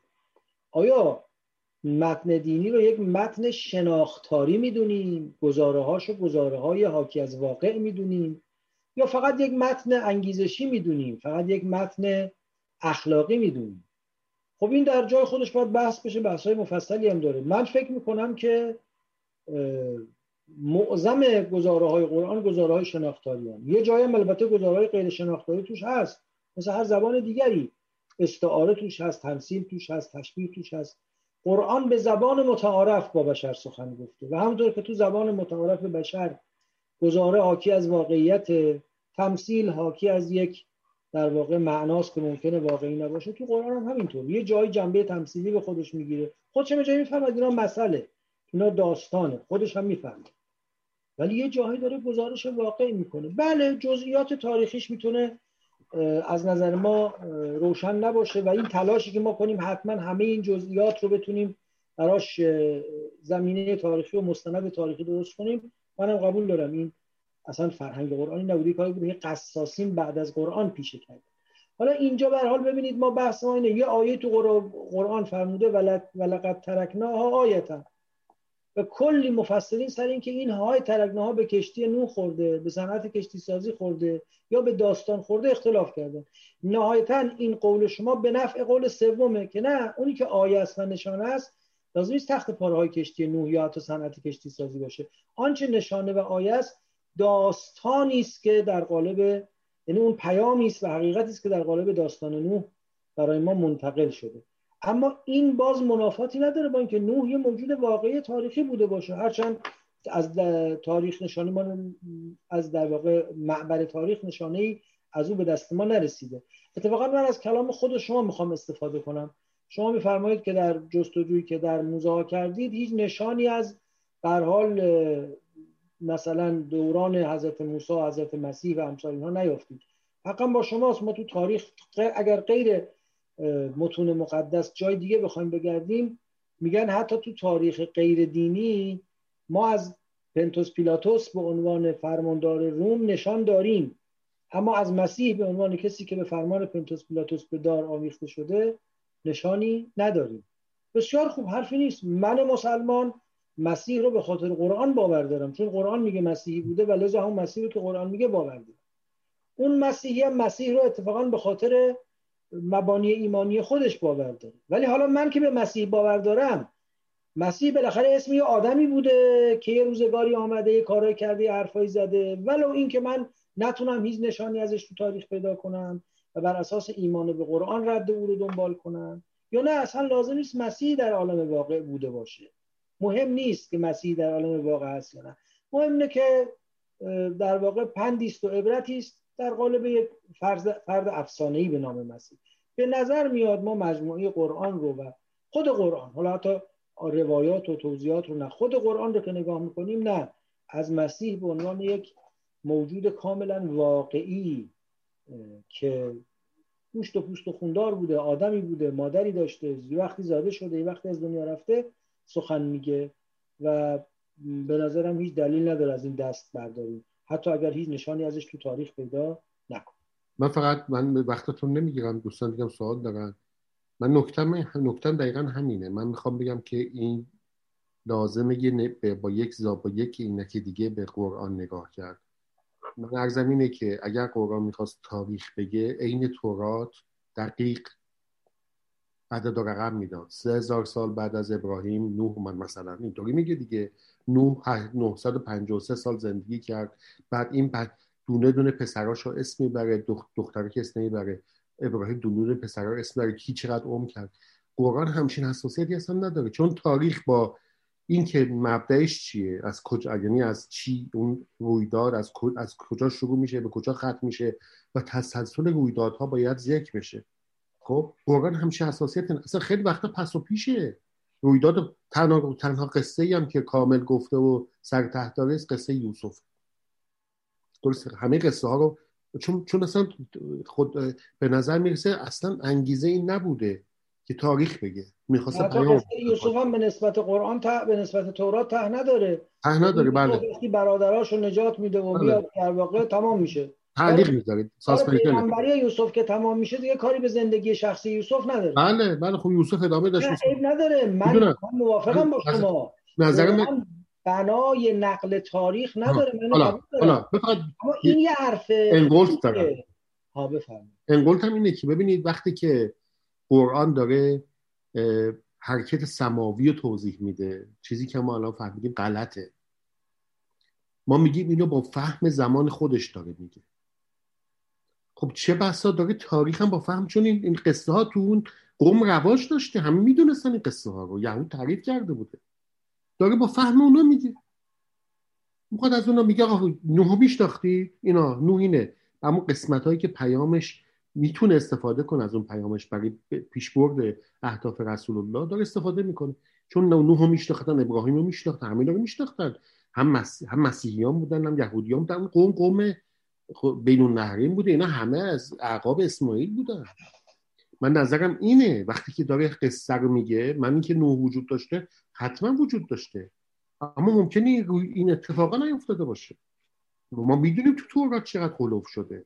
مثلا یه جا میگه که خب خودتون میدونید، میگه 600,000 نفر از نیل از دریای در دریای سرخ عبور داد. خب این نمیشه این عدد خب معلومه که یعنی زیاد، منظورش احتمالاً زیاد بود. خب اینو اما قرآن میاد اینو، من فکر میکنم، من میگم یه فرضه، یه فرضه که خب همونطور که وضعیت کیهانو خب داره تصویر میکنه که یه جوری که الان با علم زمانی ما جور در نمیاد، با تفسیر میکنه که با عقل زمانی خودش داره صحبت میکنه قرآن، خود شما فرمودید. و تاریخ هم همینه، به نظرم تاریخ هم شاید با همون زبان صحبت کرد. اب نداره. باز این یه درجه همین بود. اب نداره. این که در واقع قرآن در مقام توضیح واقعیت‌های تاریخی نیست، این هیچ شکی توش ندارم، من قبول دارم، اصلا در صدد این کار نیست، کتاب تاریخ نیست قرآن. این که قرآن بسیاری از جزئیات رو فرو گذاشته، رفته سر اون نکات اصلی که مورد توجه خودشه، اینم یه امر روشن و مسلم نیست. برعکس این که بعدن یه عده آمدن جزئیات رو بازسازی کردن، فکر کردن خدا یادش رفته بگه، خواستن تکمیل کنن داستان ناقص خدا رو، علیاذ بالله. اینم باش موافقم. اما باز دو تا مسئله دیگه میمونه. یکی این که شما میفرمایید که وقتی از نوح سخن میگه اصلا کاری به واقعی بودن کل داستان نوح نداریم، جزئیاتش کاری نداریم، ویژگی‌های تاریخی کار نداریم. این که اصلا نوحی و طوفانی بوده مهم نیست، مهم اینه که این مردم اینجور تلقی دارن. نمیدونم راجع به این باید بیشتر فکر کنم، ولی به گمانم یه جاهای ناسازگاری‌هایی با بعضی مواضع دیگر قرآن ممکنه پیدا کنه. اما این که این بازی حرفه، اما این که اصلا لازم نیست نوحی در عالم واقع بوده باشه، اصلش یه قصه است. اینم به نظرم با متن سازگار نیست. و البته خب اون بخشی که شما فرمودید یعنی نه نوحی هم بوده، ولی قرآن داستانشو بر اساس ذهنیت مردم میگه، این مشکلش کمتر میشه از این که بگیم اصلا نوحی در کار نبوده. ولی فکر میکنم حالا با تأمل بیشتری در موردش کرد، یه قدری با اون در واقع پیام قرآن یه ناسازگاری پیدا میکنه. حالا انشالله اگر خیلی ممنون در یه فرصت بیشتری در خدمتتون خواهم. این نجفی بفهم. خواهش می‌کنم. عرض سلام. حاج آقا من یه نکته خیلی کوچیکی رو در مورد فرمایش آقای مکیچی می‌خواستم بگم، اینی که در مورد یه جوری تکمیل فرمایش شما هم هستش فکر می‌کنم، اینی که مثلا در مورد داستان اگر اشاره نموده حضرت یوسفه که میگه این اتفاقی که افتاد تو اونجا نبودی، یعنی حداقل در مورد این داستان به نظر میاد که انگار که عین واقعیت رو داره تعریف میکنه، یعنی ظرفی و مثالی و با این مثالی که آقای مکیچی فرمودن به عقل ناقص بنده یه خورده زاویه داره فراتر از اینه. یعنی بعضی از این داستانا به نظر میاد که خب خیلی دقیق تر داره آدرس میده، به عنوان یه فکت تاریخی انگار داره میگه. اما دو تا سوالم خودم داشتم. یکی که در مورد مثلا این ترکناها فرمودید که خب اینهاش دلایل مختلف داره و اینا. چیزی که من به نظر میرسه اینه که این مخاطبین اولیه این تیپ سوالا رو از پیامبر میپرسن که این منظور چیه، اینجا ها داری میگی چه، یا رد و اثری هست از این تیپ سوالا، یا براشون توی فضایی که این مطالب میومده اینقدر واضح بوده که دیگه چنین چیزی مشخص نبوده، در مرور زمان این تعیینش به قول معروف گم شده. و حالا یه استپ بالاتر، اگر پیامبر رو به این شکل فرض بکنیم که فقط ابلاغ کننده پیام خدا هستش، آیا چنین چیزی امکان رخ داد داره که پیامبر چیزی رو به زبان بیاره و به دیگران اطلاع بده در حالی که به صورت دقیق و 100% این رو ندونه، یا این قسمت به طور کل منتفیه و به این مقدار از فهم باید برسه که اون چیزی که حداقل داره میگه به عمقش کاملا آگاه باشه؟ این یه مورد دوم، اعتراف میکنم و عذرخواهی میکنم که سوالم تکراریه. اصل سوال اینه که من واقعا نمیفهمم که توی گذشته این اقوامی که عذاب میشدن اگه نمیشد چه اتفاقی میافتاد. خب و با حال حاضر مقایسهش میکنم. اگه بخوام این تکراری بودن رو بردارم، یه جوری دیگه میتونم بپرسم، اینه که اصلا هدف قرآن از بیان کردن این داستانها با فرض اینی که از یک جایی به بعد سنت بر این شده که چنین عذابهایی وجود نداشته باشه چی بوده؟ یعنی چه برای مخاطبین اولیه، چه بالاتر برای ما که حالا میگیم ما به این نتیجه رسیدیم مثلا دیگه این تیپ عذابها قرار نیستش دیگه اتفاق بیفته. دونستن اینی که یک سری اقوام بر اثر یک سری اعمال خلافی به یک چنین مجازاتایی رسیدن، واقعا بهرهش برای ما چیه؟ البته در جهت مقابل من اینو بارها دیدم، حالا از شاید افراد عامی‌تر، که وقتی یه بلای طبیعی هم به وجود میاد سریع میان ربطش میدن به گناهایی که توی اون منطقه هستش و این داستانا و اینا. در جهت مقابلش هم من شنیدم، ولی خب به نظر میاد با توجه به اون صحبت‌های قبلی قراری بر این که قبلا فرمودید، گویا قراری بر اینی که این تیپ عذاب‌ها تکرار بشه دیگه نیستش. خیلی ممنونتونم، استفاده می‌کنم. خواهش میکنم، لطف دارید. من اول این سوال دوم رو جواب بدم. علتش که سوال اول رو یادآوری کنید، یادم رفت یکی بپرسید. شرمنده، من عذرخواهی میکنم، ببخشید. حافظه‌ام خوب نیست. چی بود سوال اول؟ خیلی سوال اول بود که مخاطبای اولیه بله. این تیپ سوالای به درد بخور چیز داشتن. یادم. و مهمتر پیامبر. در مورد شخص پیامبر که باور اعتقادی ما بر اساس قرآن و سنت و عقل، یعنی هم استدلال عقلی براش داریم، هم فهمی که از قرآن و سنت داریم، این که پیغمبر فقط پیک وحی نیست. پیغمبر وحی رو فهمیده و ابلاغ کرده. اصلا یکی از رسالت‌های پیغمبر تبیین قرآنه. ولقد انزلنا الیک الذکر لتبین للناس ما نزل الیهم. یکی از رسالت‌های پیغمبر اینه که قرآن رو برای مردم تبیین کنه، ذکر رو تبیین کنه. لذا پیغمبر نه فقط حقیقت وحی خودش رو میفهمیده، حقیقت وحی انبیاء پیشین رو هم میفهمیده. اصلا این تصویری که پیغمبر یه آدمی است، یه گیجی علیاذ بالله گول یه جای افتاده بود، بهش مثل بچه‌ای که شما در گوش چیزی میگی برو اینو به مامانت بگو دیگری نفهمه، اینجوری نیست. پیغمبر خدا یه کسی است که حقیقت وحی رو با شخصیتش، با اون ارتفاع در واقع افق ذهنی که پیدا کرده درک کرده، بعد آمده اون رو بیان کرده و برای مردم بازگو کرده. این لذا در مورد پیغمبر معنا نداره که یه جای از وحی رو نفهمیده باشه. پیغمبر برخلاف قول بعض بزرگان که ممکنه کسی از پیغمبر قرآن رو بهتر بفهمه، به گمانم این کاملا خطاست. از یادتون باشه، لای حوصله داشتید دوباره برگردید آیات سوره نجم، عرض می‌کردم مثلا پیغمبر به افق اعلا رسیده. اینجور نیست که در خونش بوده در گوشه چیزی گفتن برو بگو. به افق اعلا رسیده و این حقایق رو درک کرده. لقد رآه نزلة اخرى عند سدرة المنتهى. یادتون باشه گفتیم سدره نشانه‌های راه بوده دیگه، منازل بین راه رو، چون معمولاً جایی که درخت سدری بوده منزل می‌کردن به خاطر مقاومت درخت سدر. سدره یعنی مرحله راه، سدرة المنتهى یعنی ته خط. عند سدرة المنتهى، ته خط انسانیت، پیغمبر به تلقی حقایق وحیانی رسیده. بنابراین در مورد پیغمبر من فکر می‌کنم از خود قرآن و بعدم استدلال عقلی و روایات میشه گفت که نه، این منتفی است. یعنی توتی نبودن، زنبور بودن. جان؟ یعنی توتی نبودن، زنبور بودن. بله بله، و کاملا حقیقت رو خودش میفهمیده. حالا اینکه الفاظ و عبارات رو از خود پیغمبره اون بحث دیگری است که باز ما معتقدیم بحث به ظاهر قرآن الفاظ و عبارات هم از خود پیغمبر نیست، ولی الفاظی رو که یافته و فهمیده و به عمق جانش نشسته، حقایقی رو که به عمق جانش نشسته برای مردم بازگو میکنه. اما در مورد مردم ببینید دو تا احتمال هست. یکی اینه که واقعا میفهمیدن پیغمبر چی داره میگه و کاملا براشون مشهود بوده، همه چی روشن بوده.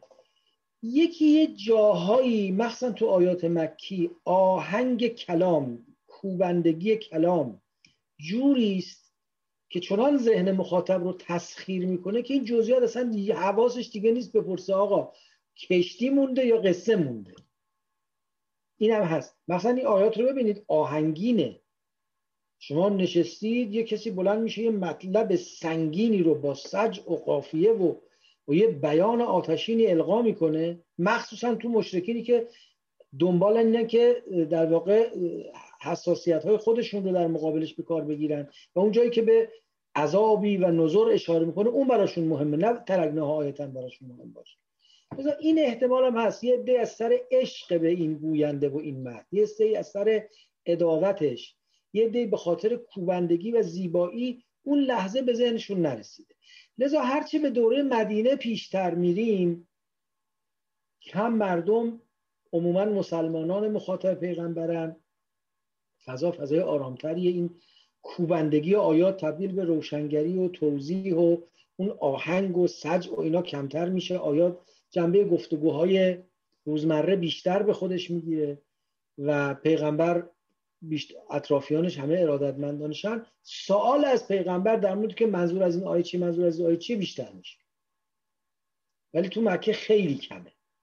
بنابراین یه بخشش برمیگرده به این که مطلب براشون روشن بوده، یه بخشش هم برمیگرده به این که فضای در واقع مواجهه‌ای بوده که زمینه این سوالات شاید پیش نمی آمده. ولی تو مدینه خب بیشتر هست و روایت تفسیر هم از پیغمبر حالا مواردی نقل شده، اگرچه مستنداتش اونقدر فراوان نیست که اوناش که مستند هستن که بشه به عنوان یک در واقع مجموعه بزرگ بهش نگاه کرد، ولی روایت تفسیری هم هست که از خود پیغمبر هم حتی یه جای پرسیدن منظور از فلان چیز چیه و حضرت توضیح فرموده است. اما اینکه اگر این عذاب منقطع شده چرا گفته میشه، اینجا به نظر میاد که سه تا احتمال رو باید بررسی کنیم. یه احتمال همون است که عامه مردم میگن که بنده شخصا ترجیح نمیدم، که نه این عذابا هنوزم باقیه، اگه فلانجا زلزله میاد، اگه فلانجا فلان بلای طبیعی میاد مال همینه. چون واقعا مثلا فرض کنید فکر نمی کنم مثل سونامی اندونزی یه دفعه 250,000 نفر کشت تو تاریخ معاصر ما چیزی اتفاق افتاده باشه. یعنی واقعا مردم بیچاره اندونزی خیلی از مردم بعضی مناطق اروپا و آمریکا طاغی‌تر و یاغی‌تر بودند که اینجور عذابی در موردشون بیاد. ردی به نظر مشکل میاد، اگرچه حالا مثلا کسانی میگن چون اینا پیام اسلام رو شنیده بودن طغیان اندک اونها بیش از طغیان فراوان کسانی که این پیامو نشنیدن آثار داره. نمیدونم، یه جدول پیچیده پیدا میکنه، من از این سر در نمیارم. از اون طرف هم روایاتی داریم که با ولادت رسول خدا باب این عذابها بسته شده و حتی روایت داریم که خداوند از این به بعد امتها را یا امت پیغمبر را با حاکم ظالم یا با چیزای شبیه این عذاب خواهد کرد. بنابراین این احتمال به گمان من ترجیح نداره. احتمال دوم که از احتمال اول خیلی قوی تره اینه که یکم نزدیک میشه به اون مطلبی که آقای مکرچی فرمودن و اون این که این بیانات راجع به اقوام پیشین میخواد پوسیده بودن و بی‌بنیاد بودن و شکننده بودن جامعه مبتنی بر کفر و شرک رو بیان کنه.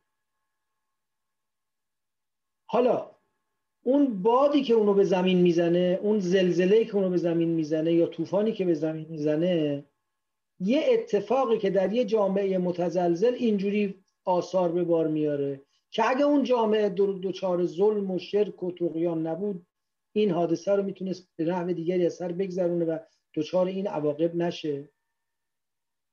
کما که خودمون مثلا فرض کنیم حالا تلخه کمی بذارید بگم دیگه، ولی تلخه، خیلی هم تلخه. من یادم میاد که مدتی بعد از زلزله ژاپن، اون زلزله‌ای که به نشت از نیروگاه اتمی منجر شد و زلزله 9 ریختری، کجا بود یادم فوکوشیما. آره. بعد از اون زلزله یه وقتی این آقای صبوه سرکیسیان به این مناسبتی آمده بود قم و یه فرصتی قرار بود من و ایشون با هم مثلا یک نهاری با هم خوردیم، گفتگوی چند ساعتی با هم داشتیم. آقای صبوه سرکیسیان رهبر ارامنه ایران آمده بود و ما با ایشون بالاخره یه جای قدم میزدیم، یک ساعتی گفتگو میکردیم. من به ایشون گفتم حالا همون ایام یا کمی دیرتر یا زودترم توی امریکای طوفانی آمده بود و مردم ریخته بودن، غارت کرده بودن یه سری فروشگاه ها رو. خب کم و بیش همون ایام هم زلزله بم آمده بود و حتی گاهی وقتا بندگان خدا سگ‌های زنده یاب هم دزدیده بودن برده بودن. تا اینجا خلاصه غارت صورت گرفته بود، از تمام مناطق پیرامون ریخته بودن بم، گفتن جمعیت هم یه دفعه 5 برابر شد که اقلام کمک ها رو مثلا دریافت. با ایشون من یادم صحبت می‌کردم که آقا ما دین الهی داریم و پیغمبر داریم و چقدر کتاب داریم و قدیس داریم و دستور داریم، اینجوری هستیم. اونا رو بهشون میگیم بیدین بی خدا، فقط یه نمیدونم مثلا نمادهای چه دارن و ما کافرشون میدونیم، ولی اینجوری منظم مؤدب انسانوار آمدن مواجه شدن، برخورد کردن با این بلای طبیعی و بالاخره به داد هم دیگه رسیدن. یعنی ببینید بلایای طبیعی ممکنه دو تا بلای طبیعی تو دو جامعه به لحاظ جغرافیایی و به لحاظ زیست شناختی مثل هم باشه، ولی توی یک جامعه آشفته بی انسجام یه بازتاب داره، توی جامعه قاعده‌مند منسجم تربیت یافته یه بازتاب دیگری داره. بعید نیست، یعنی اینم با این چشم باید به مسئله نگاه کنیم که قرآن کریم وقتی داره میگه عاد رو یه طوفان خرابش کرد یا سیلی چنین و چنان آمد کشت نوح با یه تخت پاره نجات دادیم، میخواد بگه در آدمی که آتیه نگره، در آدمی که فکر درست داره، یه تخت پاره میتونه نجات بده، کما که در یه قومی هم یه باران میتونه نابودشون کنه. اینم میتونه در واقع به عنوان به نظرم یه نگاه داشته باشیم که اگه این باشه وقت هنوزم اون نابودی ها ادامه داره دیگه. یعنی وقتی خلاصه فروپاشی شوروی، اتحاد جماهیر شوروی و بلکه بلوک شرق و فروختن دیوار برلین و نمیدونم فروختن حکومت حزب بعث و اینا همه میشن نماداش دیگه. یعنی اینا ما تجربه اینها رو تو تاریخ حتی معاصر خودمون هم از سر گذرانده ایم. بنابراین اینم یک احتمال، بدونه که بخوایم اون وقایع عذاب آور طبیعی رو انکار کنیم، اونا بوده، ولی میخواد بگه اونا تو چه جامعه‌ای میتونه چه آثاری به بار بیاره و اون پوسیدگی و ضعف درونی اون جامعه رو به ما نشون بده. احتمال سوم این که نه، واقعا عذاب‌های طبیعی منشأ نابودی اونا بوده که اگه این عذاب طبیعی نمی‌اومد اونا باقی می‌موندن. این عذاب‌ها هم به خواست خدا، قهر خاص الهی بوده و بعدم بعد پیغمبر خاتم دیگه برداشته شده. خب به ما چه ربطی ما پیدا میکنه؟ یادآور قدرت مطلقه خداونده، لااقل از محور ایمان به قرآن. اگه ما قدرت مطلقه خدا رو از محور شناخت طبیعت بهش رسیده باشیم که حرف دیگه است.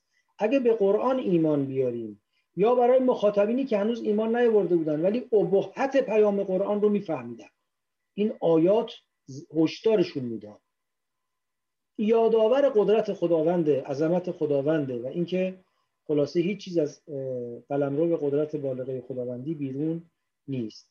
من بین این دومی و سومی به نظرم یه جای قابل جمعه و به زرس قاطع نمیتونم دومی رو راحت بپذیرم، چون یه گیر و گورایی داره، ولی به هر حال نکته‌ها توش هست شاید برای ما درس‌آموز باشه. به هر حال در حد احتمال بیشتر من نمیتونم فعلا بیشتر. خیلی ممنون از این مورد استفاده کردم. فقط این سال اگر این عذاب‌ها اتفاق نمی‌افتاد، توی به قول معروف توی بحث هدایت آدم‌ها اختلالی ایجاد می‌شد، مشکلی ایجاد می‌شد، میشه یه چنین نتیجه گیری کرد؟ نه، اگه این عذاب‌ها اتفاق نمی‌افتاد یا اگه گزارش نمی‌شد. نه توی بعد و امر اگه اصلا چنین چیزی اتفاق نمی‌افتاد، مثل اگر مثلا تعبین دوم رو بخوایم بپذیریم، خب انسان تو زندگی اجتماعیش همیشه با این ناملایمات طبیعی مواجه هست. اگه قرار بود اتفاق نیفته یعنی اون جامعه باید جامعه سالمی می بود. وقتی جامعه ناسالمه طبیعتا عذاب اتفاق میفته، یعنی اینجوری نیست اتفاق نمیافتاد. بنابر تفسیر دوم آخه یه ایراد اساسی که به اون تفسیر دوم هستش اینه که دخالت مستقیم خدا توش نیست دیگه، چون تو تمام این عذاب‌ها ظاهر امر به نظر میاد که یه دستی از غیب یه کاری رو اضافه تر انجام داده، بیشتر از اینیه که نتیجه طبیعی یک عمل باعث ظاهر آیات همینطور که برای همین میگم نمیشه دومی رو به راحتی پذیرفت. ظاهر آیات بیش از این رو نشون میده. بنابراین بر فرض سوم سوال شما این خواهد بود که خب حالا اگر خداوند این قوم ثمود اینجور شد، عاد اینجور شد، میموندن تا بپوسن هر غلطی خواهند، چرا خدا بساطشون رو جمع کرد؟ دقیقاً نه فقط نقلش، جمعش. بله. که این سنت عذاب استئصال اصلا چرا در عالم بوده نمیدونم. خیلی ممنونم. سوال خوب. متشکرم ازتون، از پاسخ‌های دیگه‌تون خیلی استفاده کردم. متشکرم. آقای تیمو چی بفرمایید. سلام عرض می‌کنم. علیکم السلام و رحمت الله. من نکته که در مورد معجزات پیامبرا به ذهنم میرسه، این برداشت شخصی ممکنه کاملا غلط باشه، حالا شما تصحیح بفرمایید. این معجزات از فکر در برداشتی که من دارم این هستش که یک جوری به پیروان اون زمان و آدمای زمان خودشون نشون بده که این آدم با آدمای دیگه فرق داره. حالا احتمالاً اون موقع مدعیای پیامبری و حالا جادو و جنبل زیاد بوده و خواستن یه جوری اینا تفکیک بکنن و یه جوری خاص بکنن و توجه رو جلب بکنن. تمامی معجزاتی که پیامبرای قبل داشتن در زمان خودشون تموم شده. یعنی حضرت مسیح مرده زنده می‌کردن، مریض شفا می‌دادن. حالا بر اساس اون چیزی که ما می‌دونیم چقدر 100% واقعیت داره یا ممکنه توش یکم افسانه هم باشه من کاری ندارم. که حضرت موسی همینطور رودو شکاف می‌داده، دریا رو شکاف می‌داده، یا بقیه پیامبران. تنها پیغمبری که معجزه‌اش تا الان ادامه داشته و ما میتونیم استفاده کنیم ازش معجزه در واقع قرآنه و به نظر من بازم بعدش شخصی اینه که به همین علت خدا خاتم النبیین قرار داده، گفته آخرین پیغمبر بالاترین میزان بهترین معجزه رو میدم بهش، اونم کتابه که هیچ وقت در حقیقت چیز نمیشه، هیچ وقت تموم نمیشه، هیچ وقت نمیگه خب معجزه خب باشه فلانی زنده کرده دیگه تموم شد. نه، این معجزه همیشگی هست و همیشگی میشه ازش استفاده کرد. ما حالا این برداشت من برداشت شخصی من نکته که به نظرم میرسه همونجوری که ما در مورد بقیه پیامبرا در حقیقت وقتی که ما میگیم حضرت عیسی مرده رو زنده میکرده، بیشتر از این که دنبال حالا این مرده رو چجوری زنده میکرده، حالا مثلا دست میزده از دور میگفته یا بریم تو بطن اون معجزه کلیت معجزه رو میگرفتیم میگفتیم ناکنه یک شخصی هستش که به اذن خدا میتونه همچین کاری انجام بده و خدا چقدر قادره. چرا ما نمی‌بینیم برداشت در مورد قرآن انجام بدیم؟ قرآن به طور کلی معجزه است. وقتی آدم قرآن رو میخونه، من بازم برداشت شخصیمه، انقدر این کلمات قشنگ کنار هم گذاشته شده که حتی اگر من معنیش هم نفهمم یه حس عظمت میکنم توش و احساس میکنم کسی که اینو آفریده، کسی که اینو در حقیقت ارائه کرده، حالا کاری ندارم که خودش در حقیقت خودش هم نقش داشته نداشته، حالا همه تفاسیری که الان همین تئوریایی که الان مطرح میشه رو اگه هم کنارش بذاریم، یه چیز واقعا عجیبه از یک آدمی که همه مطمئنن آدم بی سوادی بوده و یا آدم معمولی بوده ظاهرا در حقیقت اینو ارائه کرده. چرا ما کلیت رو زوم نمی کنیم؟ یعنی قرآنو که داریم مطرح میکنیم که میگیم کنید همچین سوره، یعنی اگه مثلا یه سوره یا یک قسمتی از قرآن، سوره هم یه جورایی شاید برداشت آدمان بوده، جمع‌آوری آدمان بوده، روی این تاکید بکنیم میریم تو جزئیات و میخوایم همه چی تک تک لغات قرآن رو از توش یک مفهومی در بیاریم که ممکنه ما رو از اون اصل قضیه، میگم از اون معجزه‌ای که قرآن می‌خواسته نشون بده دور کنه. با اینو قبول دارم که یک سری از صحبت‌های قرآن خیلی هم پندآموز هنوزم میشه استفاده کرد، ولی خب من واقعیت دارم میگم خیلی از اینا ممکنه الان دیگه برای من قابل استفاده نباشه و اصلا شاید خیلی هم برام حالا مهم نباشه که حالا قوم ثمود چی شد، قوم عاد چی شد، حالا اون لحظه عذاب اومد بعد این شد یا تقدم تأخرش اونها مهم نیست. من همین که به عنوان کسی حتی عربی من خوب نباشه قرآنو میخونم جلوی پدیدآورندش هر کی میخواد باشه به قول سر تعظیم آدم فرود بیاره. ما به نظر این تفاسیر قرآن یه جور اون معجزه رو داریم چی میکنم، بعضی موقع نمیگم همه تفاسیر داریم کم رنگش میکنیم و به نظر من سعی میکنم قرآن چیزی که برداشت کلی داشته باشم از این سوره، از اون داستان، تا اینکه بخوام وارد جزئیات ریز بشه. چون من تفاسیر قرآن دید جلساتی بودم انقدر توی یه آیه گیر میکردن که دیگه عملا کل از دست میدید. ببخشید من صدام صحبت. خواهش میکنم. ببینید اجازه بدید من از فرمان شما 2 تا برداشت کنم، با یکیش موافقت کنم و با یکیش یه قدری به هر حال حاشیه بزنم بهش. اونی که باش موافقم این برداشت است که شما میفرمایید ما در دقت نظرهایی که در جزئیات آیات و لغات و ترکیب‌ها و اشارات قرآن میکنیم نباید به گونه‌ای باشه که اصل پیام آیه، اصل پیام اون واحد کلامی یا سوره رو از دست بدیم.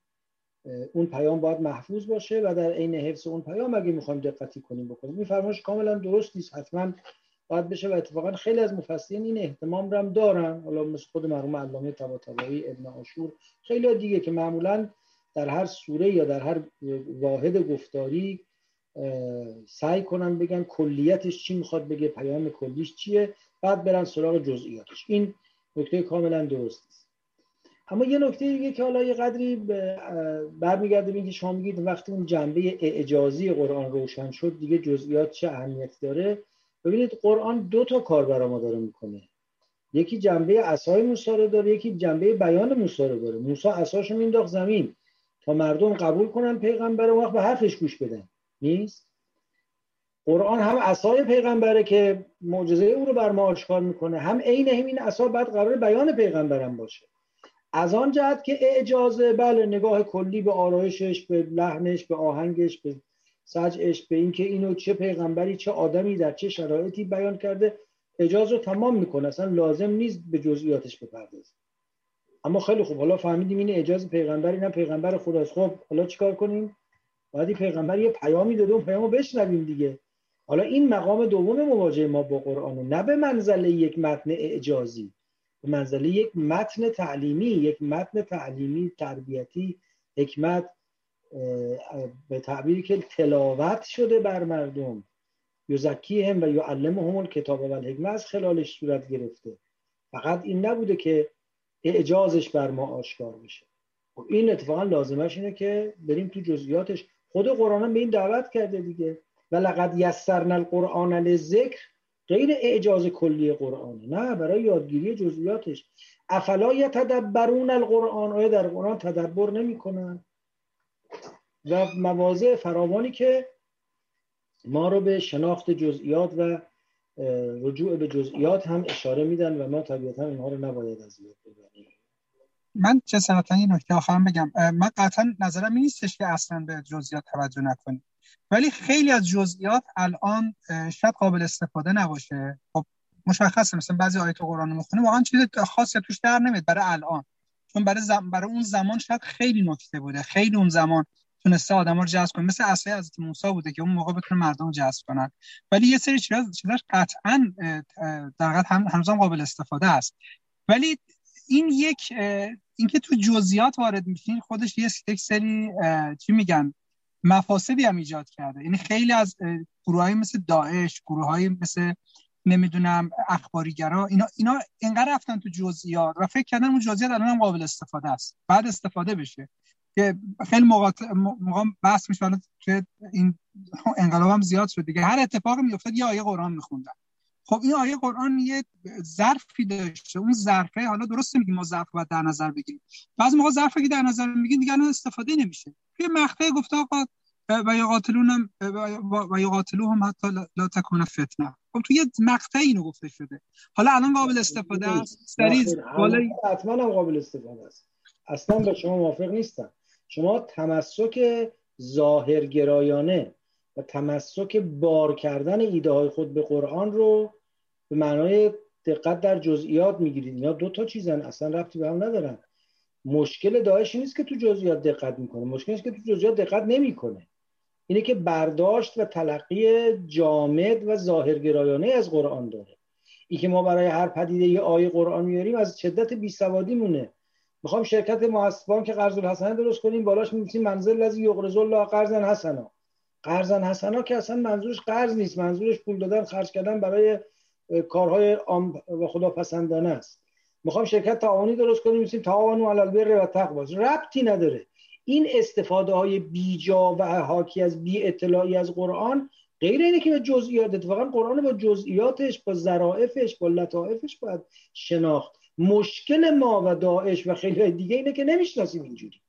قبول دارم ممکنه یه کسی سر یه چیز بیخودی یه دقت به نابجایی بکنه، یه جاهای آیه رو باید از در واقع معنای غیر مستقیم آیه فهمید، لوازمش رو باید فهمید، اینا رو قبول دارم. ولی اینکه به جزئیاتش نپردازیم، یه کلیتی است و خیلی جا دیگه جزئیاتش به درد نمیخوره، نه من فکر نمی کنم. به نظر من هیچ آیه قرآن وجود نداره که الان دیگه برای ما کارایی نداشته باشه. همه آیات قرآن به درد زندگی امروز تک تک ما میخوره، منتها یه جایی معنای مطابقی آیه، یه جایی الهامی که آیه میده، یه جایی دلالت التزامی که آیه داره، اتفاقا نه با تأمل جزئی و دقیق تو آیه معلوم میشه.